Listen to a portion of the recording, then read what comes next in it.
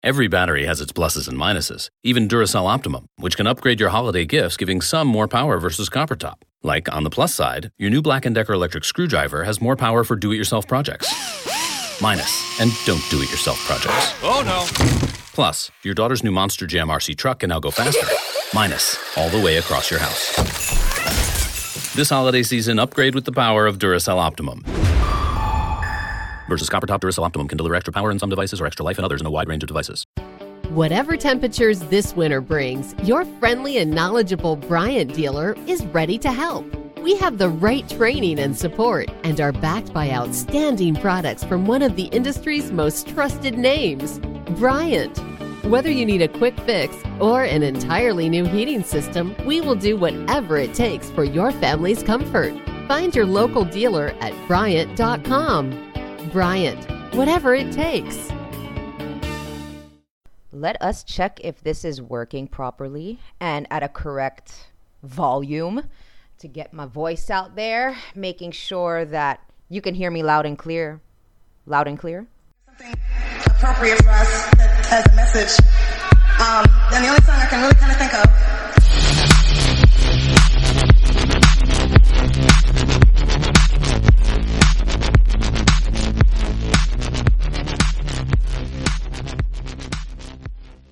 Good morning and welcome to a brand new episode of Beauty Unlocked. As you all know, I'm Carissa. Howdy, hey, how's everyone doing? So as many of you know, I'm recording this on a Thursday and drop it on a Friday. So we're almost at the end of a week. Basically, it's almost September. I can't believe it. Time has flown by and I'm just like, shit. And guess what? September is my birthday month. Ooh, ooh. I hope that everybody had a lovely week, work week, and everybody's keeping safe. To all those new listeners, welcome, friends. So to everyone that's been listening to the show since the beginning or midway or whatnot, you know how we start the show off by basically doing a little bit of spring cleaning, Thank God it's not allergy season. Like it used to be, but we always do some cleaning before. And by cleaning, I mean, don't forget to follow us on social media. We have a Facebook group, a Facebook page. We're on Instagram, we're on YouTube, and you can find us on Beauty Unlocked, the podcast, or Beauty Unlocked podcast.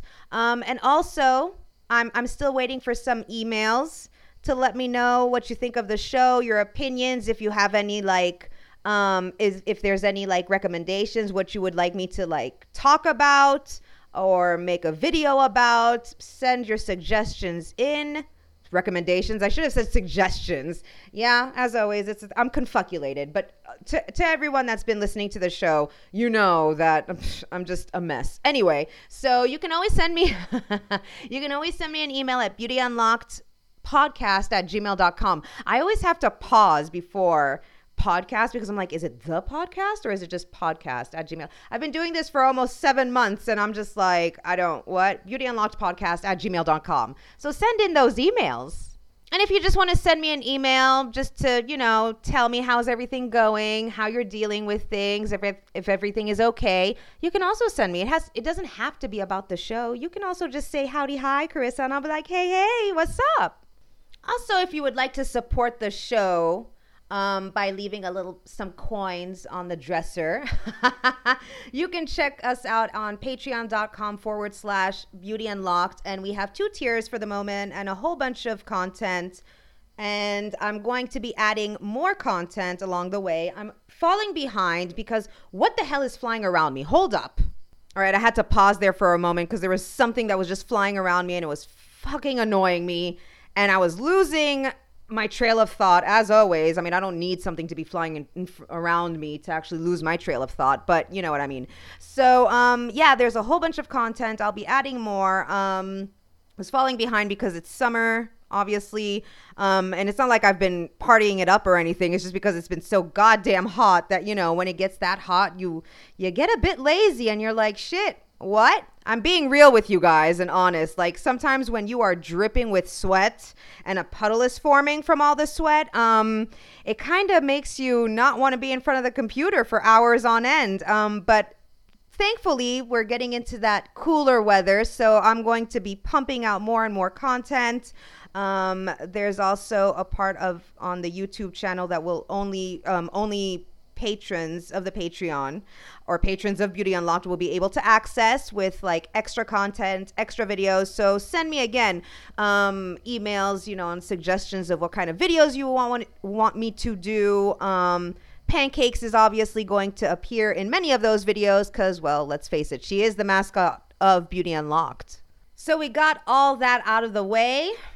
We finished cleaning. Now it's time to get into the good stuff, the actual episode, where many of you are probably, oh my God, I can't even speak, probably thinking, thank God, because you're talking way too much. Well, you're going to hear a little bit more, so bear with me. So this week's episode, we're going to talk about something that's very common, as with many previous episodes, but I fell upon an article, and then I followed the cookie trail, and I found the golden nugget, and I was like, oh my God, I need to do an episode about this, because it is something that we perceive as a problem, but it really is not a flaw. It is not an imperfection. It is not a problem. It's something that a lot of people have, and there is no shame in it. In all reality, I have it. I for sure have it. I mean, I have a lot of things, and I'm not ashamed of many of those things. But we are going to talk about cellulite. Are you ready? So like I said, I found the golden nugget of articles, and this article is entitled "Cellulite Isn't Real. This is how it was invented." And I was like, holy shit, what is this all about? And I mean, the title, obviously, it's not like clickbait or anything, but I was like, I have to read about this. Like, what are you saying to me? What is this?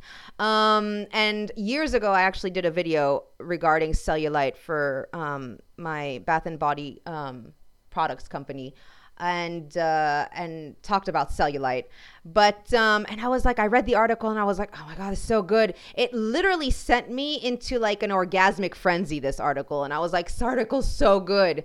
And so I was like, we're doing cellulite. We're going to talk about cellulite. We're going to get a bit medical, and we're going to get a bit, well, we're going to take a trip down kind of historical lane, because you guys know that I'm a history freak. Emphasis on the freak. So our culture's current hostility to subcutaneous fat is really well documented. I mean, it doesn't matter where you might, I don't know, be researching something, or you might be on Pinterest scrolling and stuff like that, and you're going to always fall on certain articles or whatnot about how to get rid of cellulite in 10 days, or orange peel, it's disgusting, or do this to get rid of your cellulite, or do that. And it's always in our face. So it's pretty well documented. But biologically, cellulite is pretty much inevitable. As Max Lafontaine says, it is a secondary sex characteristic, just like breasts. So Max over here is a senior research fellow at INSERM. It's the French Institute of Health and Medical Research. And he's an expert in adipose tissues. So according to him, 8 out of 10 women are affected by this kind of fat, which most often settles on the buttocks, the thighs, and the stomach. And its purpose, it's like a useful stock of energy in case of pregnancy or breastfeeding in women, obviously. So the structure of women's skin is different from that of men, and cellulite appears when fat cells begin to swell and disturb the nice homogeneity of the tissue. So this is what Lafontaine says. Cellulite, guess what, guys? It's always existed, and it's only recently that women, in particular, declared war on it. So as French historian Georges Vigarello underlines in his book, A History of Beauty, cellulite stems from a culture of examination of the body, which more than before confronts destitution and decay. Lovely. Stroll along the alleys of an art museum and you become aware of this evolution. For instance, at the Prado in Madrid, Peter Paul Rubens aesthetizes orange peel skin in his painting, The Three Graces. So when it was painted in the 17th century, this masterpiece showcased a beauty ideal. And if you're not familiar with the painting, The Three Graces, I'm going to put it up on the Facebook group page, Instagram, wherever you're following me or you're going to follow me, hint, hint, you're going to see it. Or you could just also check it out, like The Three Graces. So even the word cellulite is rather recent, and it was invented in France, no shocker right there, at the end of the 19th century. France. Its first appearance dates back from 1873 in the French Medical Dictionary. So we're actually going to get into it because that article that I told you about that sent me into an orgasmic frenzy, it talks about all of this. So before that, I actually want to get medical with you. We're going to get medical, and I'm going to be throwing out some truths also. So what is cellulite? So even though we had a basic description over here from Max Lafontaine, we're going to get more into it. So first of all, the first myth I want to dispel is that cellulite isn't fat. All right, so let's just throw that out of our minds. What it actually is the puckered appearance of skin when fatty tissue pushes through the fibrous bands called septae that connects skin to muscle. So again, cellulite is not fat. It refers to the puckered appearance of skin. All right, so that's the first thing I wanted to get through. So these bands, they pull down and tether the skin, and that's what leads to the dimpled appearance of cellulite. And this is how Deanne Mraz Robinson, who's a medical doctor and assistant clinical professor of dermatology at Yale University in New Haven and dermatologist at Modern Dermatology of Connecticut in Westport. Holy crap. So loss of skin thickness, which happens as we age, it's inevitable, you guys, can contribute to the appearance of cellulite, as can loose skin and sun damage. And this is what Dr. Robinson tells Health. So what causes cellulite? So it isn't really clear how cellulite develops, although there are several factors such as sex, genetics, and lifestyle, which are believed to be involved. So a February 2019 review in the International Journal of Women's Dermatology by Neil Sadiq, a medical doctor, he's a clinical professor of dermatology at Weill Cornell Medicine in New York City. And he cites it as possible causes ranging from vascular changes and inflammatory factors to hormonal changes and structural issues. Okay, seriously, all this is like it's like tongue twisting and then mentioning, of course, their medical doctors and where they are at. You got to give them props. So there you go. So we have a Dr. Chapas, and she, I'm not too sure. Dr. Chapas, either way, explains that the way females store fat differs from males. I love the way this is put together here. We have fat in our thighs that's stored in little columns, like an old mattress. Oh, it's a she says. As our body ages, the fat kind of puckers out a little bit and the skin thins, so you can see more of this cottage cheese rippling effect. Okay, orange peel, cottage cheese, it goes by so many names. In men, the bands that hold connective tissue in place are arranged in a zigzag pattern. And this is according to a July 2012 review in the Journal of the European Academy of Dermatology and Venereology. Holy crap. If you do a pinch test on the thigh of a woman and a man, the female will develop peaks and valleys characteristic of a mattress. And this is according to that review. So while men will only have folds and furrows. I love that.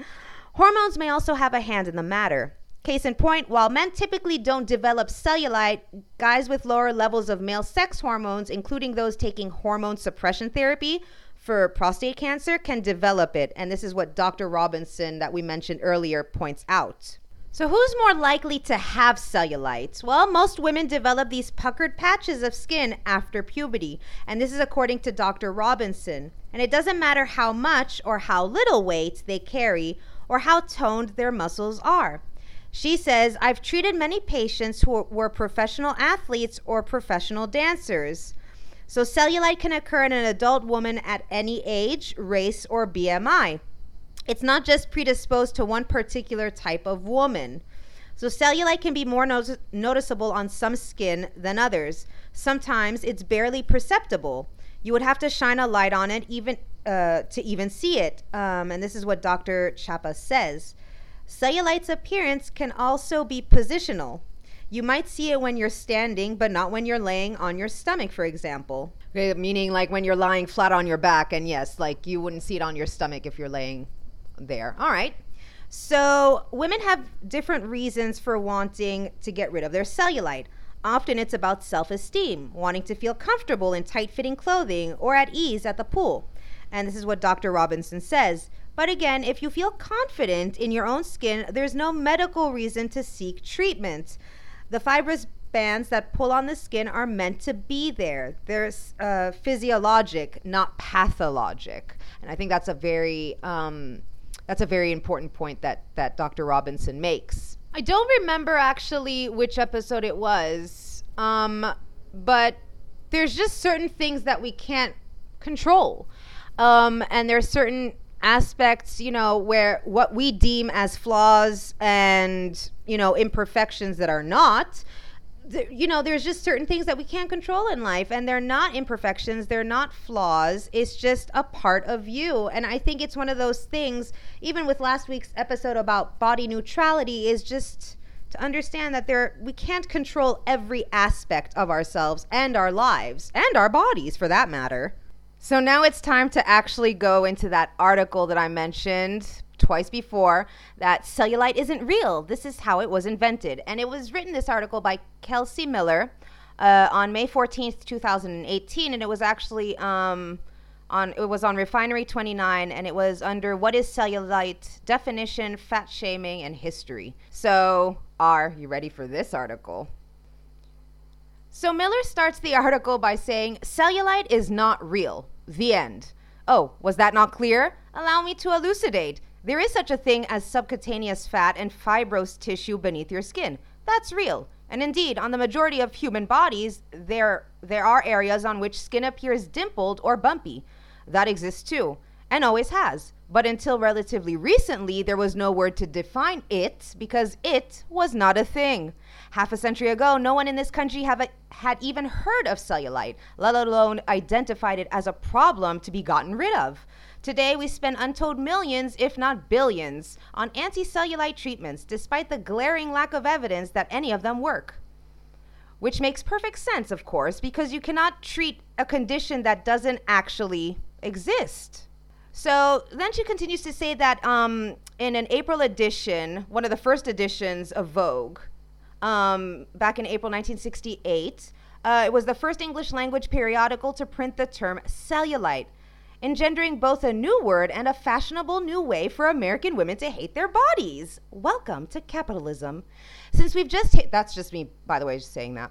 Since we've just hit the 50th anniversary, well, 2 years ago, the 50th anniversary of this massive editorial gaffe, let us tell the tale of how cellulite came to be the most endemic and untreatable invented disease of all times. It begins, once upon a time, in France. Fuck you, France. Sorry, not personally the country or the majority of the people, just your fucking government. And so we begin. In a French medical dictionary, to be exact, back in 1873, doctors Émile Littré and Charles-Philippe Robin included the word cellulite in the 12th edition of the Dictionnaire de Médecine. This was the first known use of the term, and this is according to Professor Rosella Gygi, whose thesis on the history of cellulite is arguably the most in-depth resource ever written on the subject. The crucial point, however, is that the original and accurate definition of cellulite had nothing to do with the dimples or fat. Rather, it was a general term applied to cells or tissues in a state of inflammation or infection. It was closely related to cellulitis, a diagnosis still used today, which also has nothing to do with bumpy buttocks and was primarily used when referring to pelvic infections. Oops, I was about to say inflammations. That's not right. Infections. So cellulite made the leap from the medical textbooks to mainstream lexicon sometime at the turn of the century, but it lost its true definition along the way. And it's hard to track the exact trajectory, but as Gigi points out, this was an era when medical science was advancing at a rapid rate, while at the same time, another industry was also booming. The history of French beauty is nearly as old as the country itself, but it was during the interwar years that Paris cemented its legacy as the beauty capital of the world. All right. So Professor Holly Grout explores this phenomenon in her book, The Forces of Beauty, Transforming French Ideas of Femininity in the Third Republic. And she writes that the first of France's legendary beauty institutes opened back in 1895, and many more followed suit. So the steady increase in the number of institutes before the war, however, paled in comparison to their meteoric growth after it, she writes. Furthermore, these institutes introduced a variety of new, and this is in air quotes, specialties, employing estheticians, masseurs, and even doctors and chemists. So here, there weren't many lines between beauty science and medicine and health. Today, one might call this the wellness industry. So women, too, were having a moment. As in often the case during wartime, many traditional gender roles go out the window, as men went off to battle during World War I. More and more women had become self-sufficient, taking on higher-paying jobs in industries traditionally dominated by men. Grout writes in her book, as women entered into the university, the tertiary sector, and the factory as never before, familiar debates about a woman's social role, her political relevance, and her ambiguous relationship to the opposite sex acquired a new salience. So Grout continues to say that after the war, a new archetype of modern femininity began to emerge. She was liberated, social, unencumbered by the strictures of class and old school etiquette. Above all, she was visible in many ways. It was not only the greater presence of female bodies on city streets in places of business, but also the display of those bodies in the media, in marketing materials, and on the stage that together influenced the way French women were seen. The modern concept of femininity was just a byproduct of the war, and this is what Grout says. It was a product of intertwined commercial and cultural forces at work. Makes you start to think, huh? So basically a brief summary and in recap, where we are at this point in post-war France. The beauty industry is booming, and all these women are walking around like they own the place. This is what the author of this article is saying. They have short hair and expendable income. Patriarchy, bro, what the hell are we going to do about this? So they're going to tell us how to spend our extra cash. Interesting, isn't it? The patriarchy. You always fucking ruin the good party. I mean, of course, we start having some sort of independence. We're not relying on men anymore.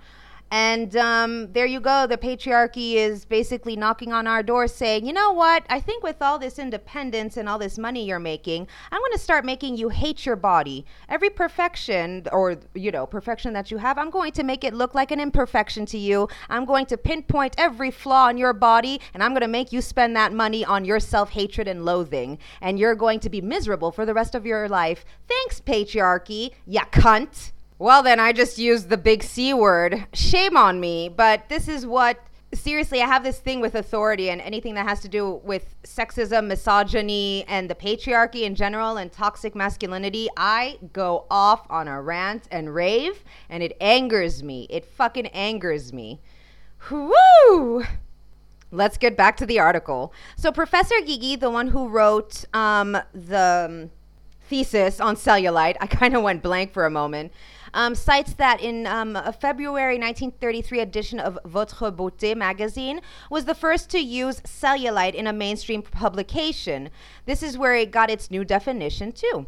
The article, which was written by a Dr. Debec, defines cellulite as a combination of, and listen to this, water, residues, toxins, fat, which form a mixture against which one is badly armed. The result was something like fat, but different from other fat in that it seemed impossible to get rid of. It was also, he added, a feminine problem. Dr. Debec, if only you were in front of me, I swear. Oh, Lord.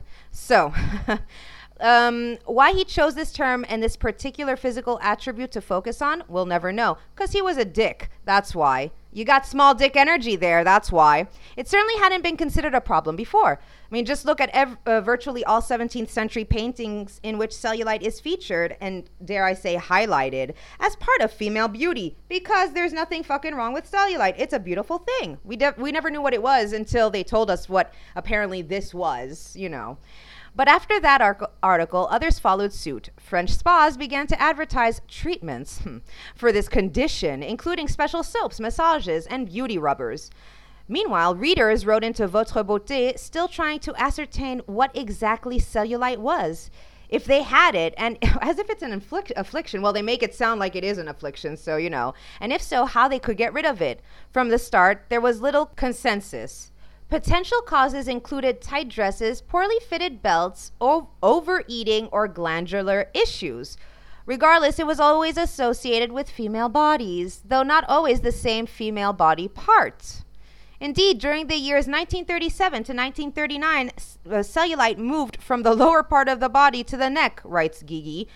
Marie Claire's first mention of cellulite referred to it as an issue of the neck, and, as if by magic, the reader's complaints about greasy balls appearing at the base of the neck also began to appear in the journals.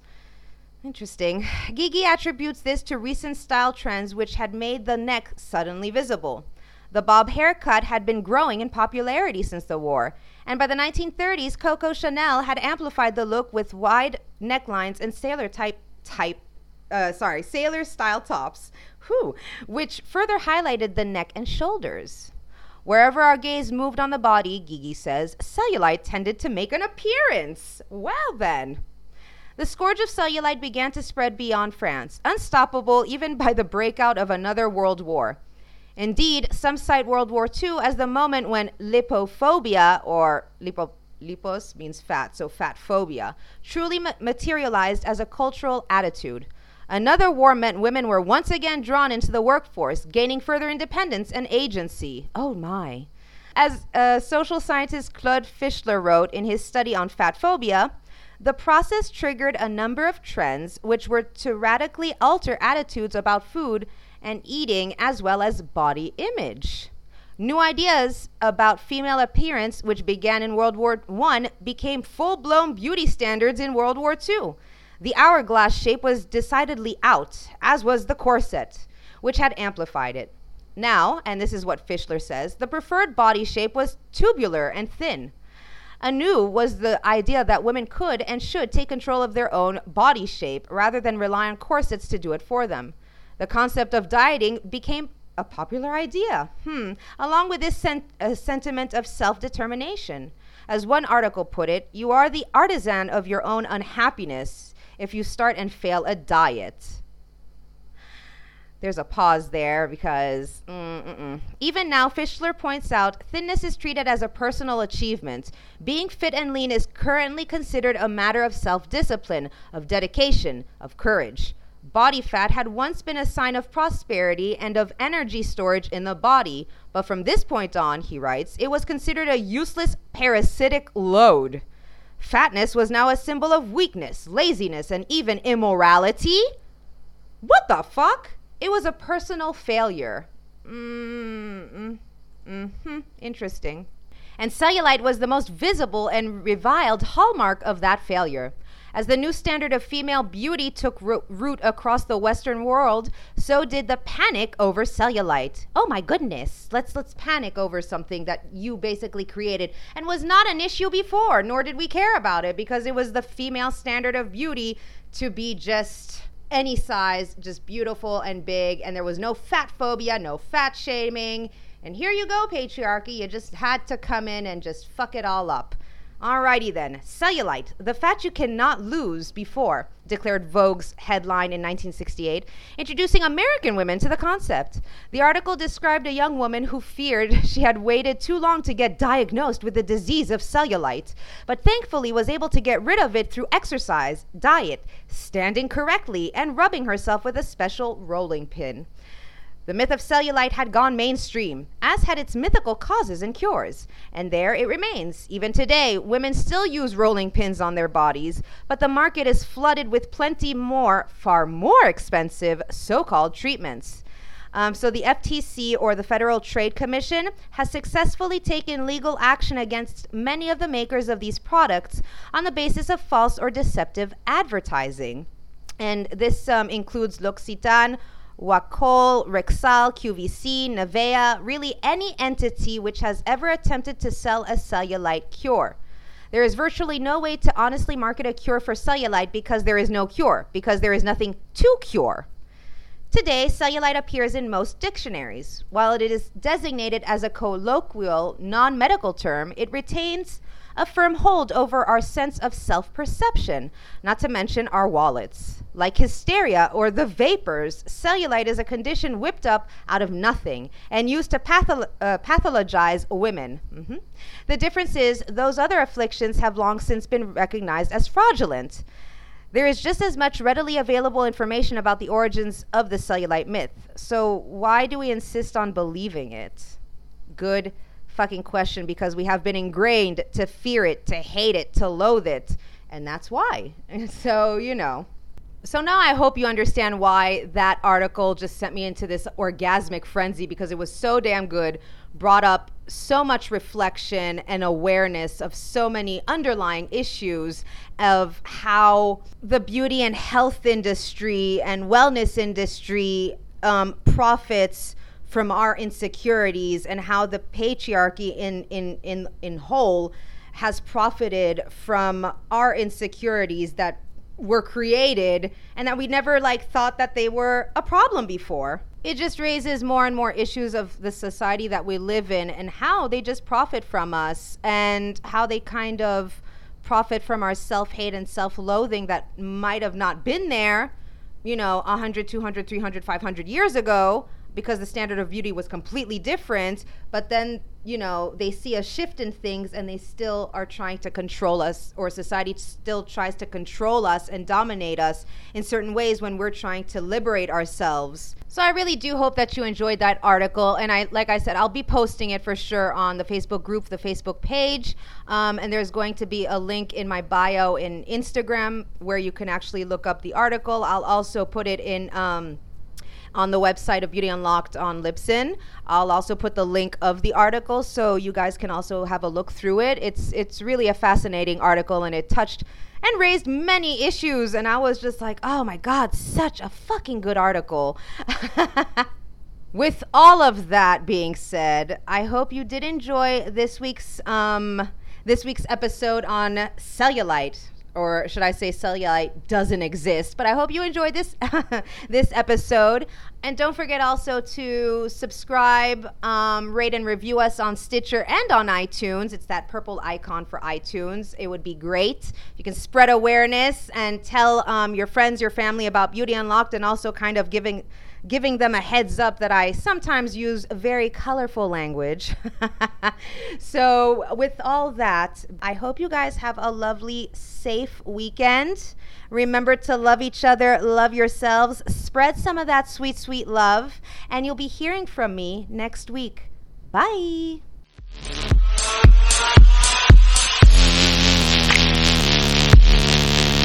Wow.